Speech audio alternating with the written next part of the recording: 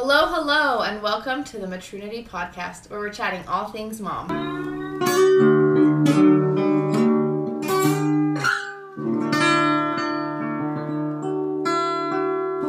Hi guys, welcome back to another podcast. This is another one with just me and Megan, and today we're going to be talking about helping your child become a problem solver.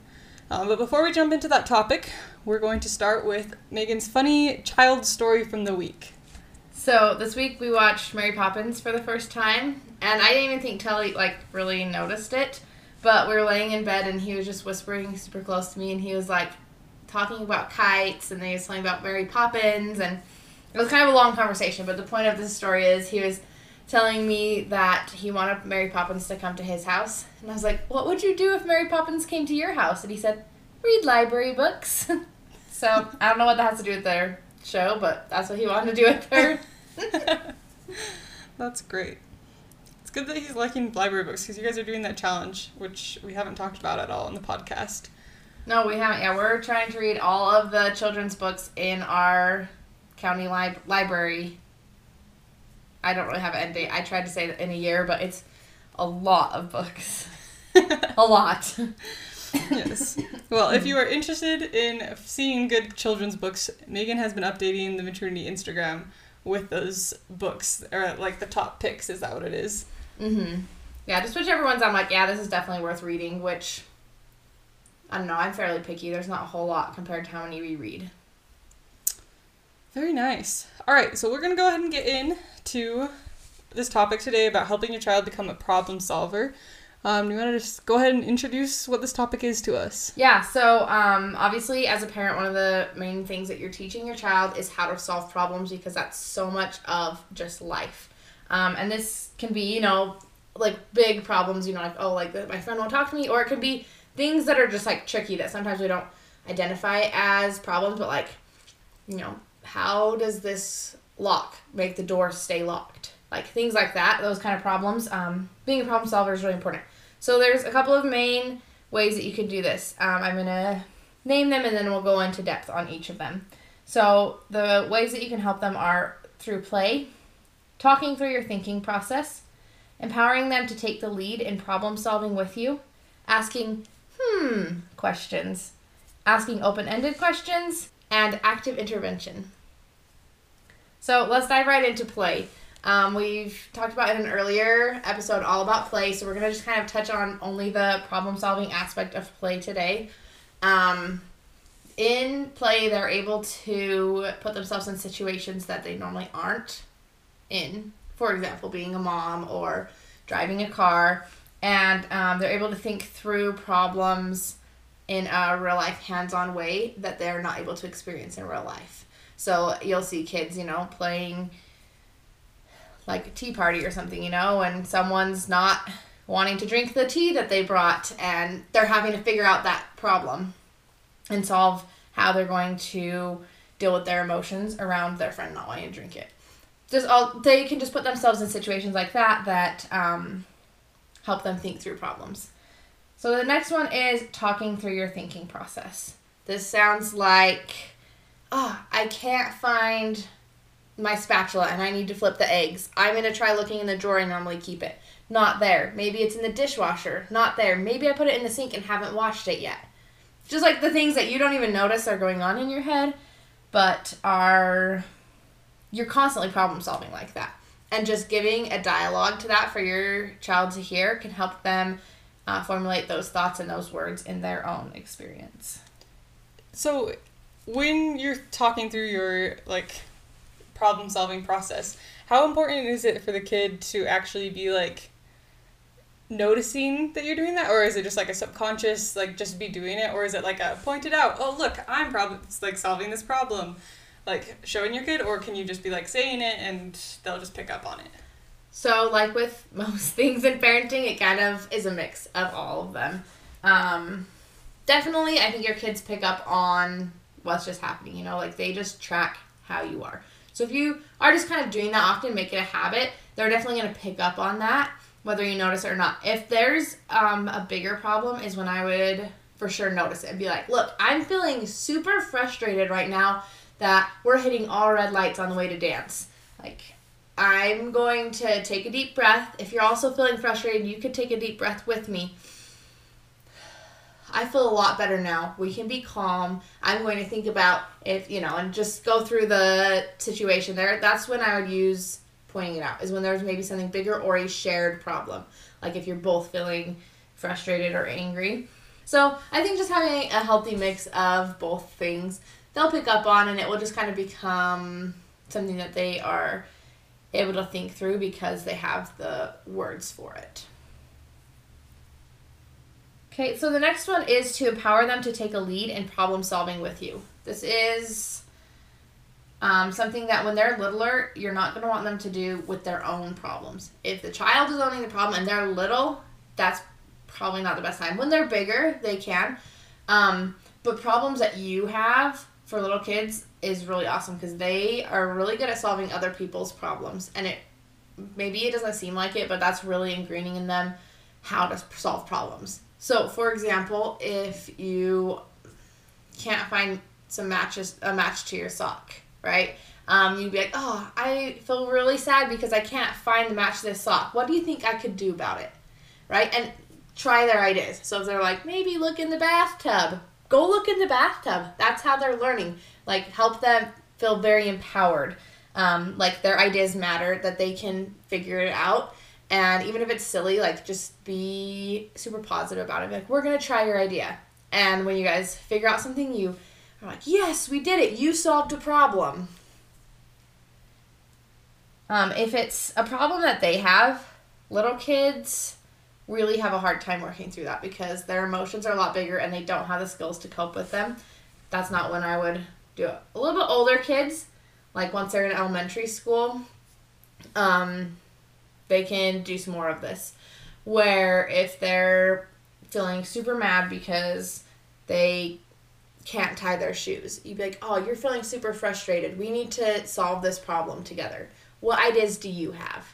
And again, try their ideas, and maybe, and do this at a time when you're okay with this, that it's not going to be stressful to you. I get that there are times that you can't, like if their solution is to wear slippers to the store, like let them. That they solve that problem. You empower them and say, yeah, like that's a solution. You can't tie your shoes. One solution is to wear slippers.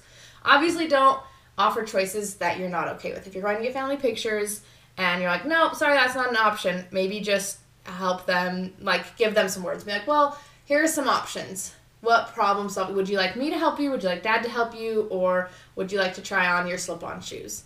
But if there's a safe place where they can truly experiment problem solving, totally let them go with their ideas.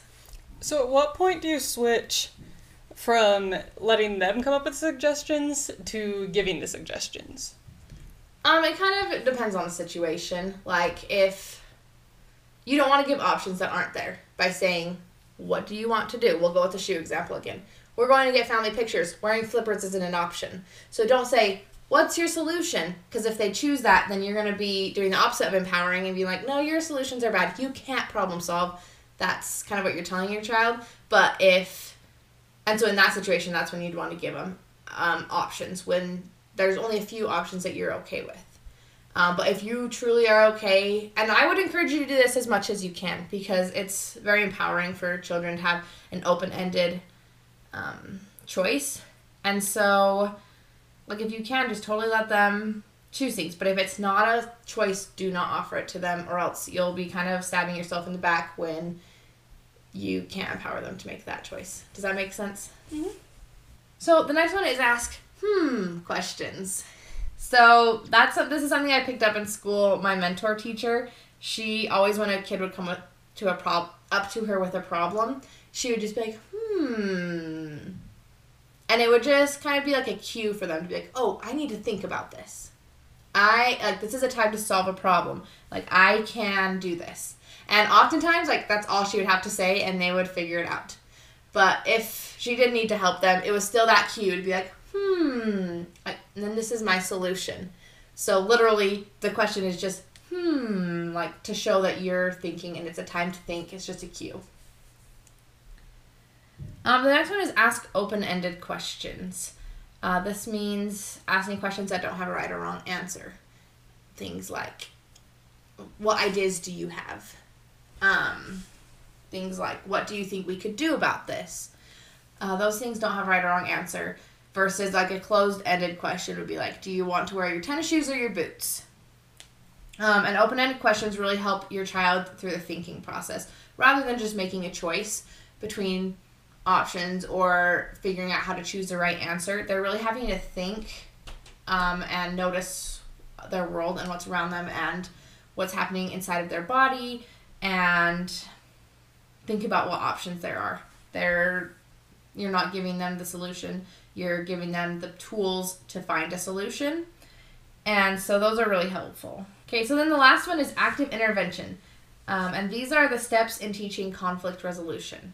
So if there's a conflict between two children, this could be like siblings, this could be like a friend at school, any kind of conflict. This could even be between a parent and a child. Anytime that there's conflict between two people, these are the steps that you're going to go through. And I would really encourage doing this like as early as you're having conflicts with kids, talking through this. And pretty soon it will become really natural for your children. So then when they're away at school and a conflict happens, they're able to do it on their own. So the first step is to identify the problem and define it as a shared problem.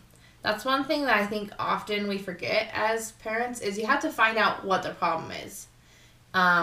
Because maybe you saw, what brother hit sister and you come over there and you're like, well, why did you hit? Like, that's naughty. You need to say sorry. But really the problem was much deeper than that. The problem is that they want to play two different games, but they want to play together, but they can't agree on what. So the problem isn't even about the hitting, even though you can still talk about hitting not being right, but get to the root of the problem and find out from both of them what the problem is, because you'll find with children a lot, the problem is totally different from each side. And honestly, with adults too. You are like not even in the same realm. You're like, oh, that was what the problem was? Like, I had no idea. So, go ahead. Oh, how do you do that? Like, how do you get down to the real problem when, like, with your example, like, if your sibling hit the other sibling, obviously the first thing they're going to start complaining about is they just hit me. How do you, like, get them to calm down from that to what the actual problem is? Okay, so, I mean, if it's a highly emotional situation, first calm down. Take some deep breaths. Take a minute. So this is starting when you're calm. And you would say, like, all right, brother, why did you hit? And he'll say, well, I just really wanted her to play Army with me, and she wouldn't play Army with me. And you're like, okay, sister, like, what was happening from your perspective? And she'll be like, well, I just wanted to play house, and he wouldn't be the dad in the house. And then you're like, oh. And when they're really young, especially, you'd be like, oh, you both wanted to play a game, but you wanted to play different games, but you both wanted to play with each other. And then they can be like, they can agree. If you get it wrong, try again. Just keep going back to that, finding out there.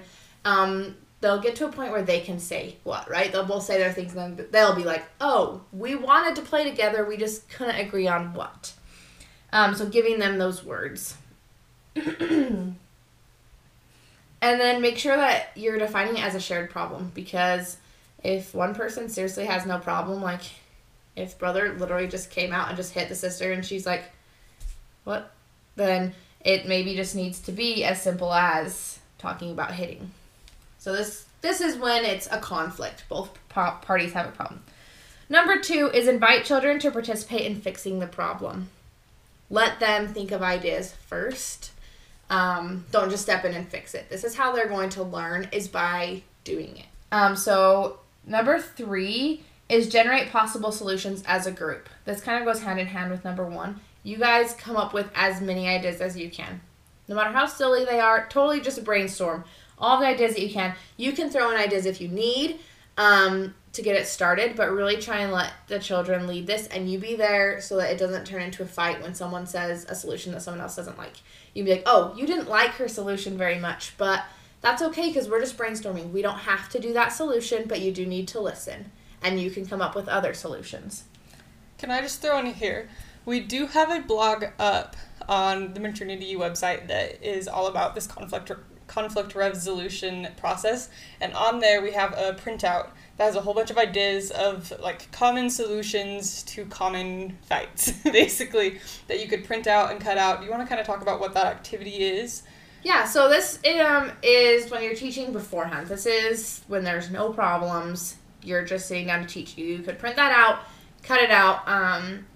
They're like little cards, and they might say like take turns, or they might say set a timer for 5 minutes. They have different things like that, and put them in. You can use an old shoebox, a Tupperware, piggy bank. I don't know, something that's the problem solving box. So when there's a problem and you can't think of a solution, you go to the problem solving box. So for our example that we've been using, brother hit sister, and they can't think of any way to make it right because they both still just want to play their game with each other. You go to the problem solving box and you pull one out. You know what, sometimes it doesn't make sense, but then you just try another one, and maybe it will either spark brainstorming or it will have a solution that works. Maybe they'll pull out the one that says set a timer for 5 minutes, and they're like, okay, we'll play house for 5 minutes, and then we'll play army for 5 minutes, or something like that. And it just kind of helps spark their thinking and imagination, and it gives them some ground to stand on in coming up with ideas, so they don't just have to think of ideas right from the start. Yeah. So if you're interested in having that as a resource, that is on the blog under a conflict resolution. I can't remember the exact title, but we'll link it in the description. Yes, it's a great idea for teaching because giving them the skills beforehand is really helpful, as well as practicing on the spot. So the fourth step is to examine each idea for its merits or drawbacks, and I decided what idea to try. So examine what ideas. Be like, okay, so our first idea was to do 5 minutes of house, 5 minutes of army. What's good about that idea? And really try and let your child answer first. Let them come up with the ideas. Only answer if you need to guide and to teach. Once you've looked at kind of the pros and cons of each idea, decide together what one you want to do. And then the fifth step is to work out ways of putting a plan into action. So you're like, okay, how is this going to work? The kind of the nitty gritty. They're going to be, okay, Mom, you're going to set 5 minute timer on your timer, and when it's 5 minutes, you come tell us. Those kind of details. And then number 6, follow up and evaluate how the plan worked.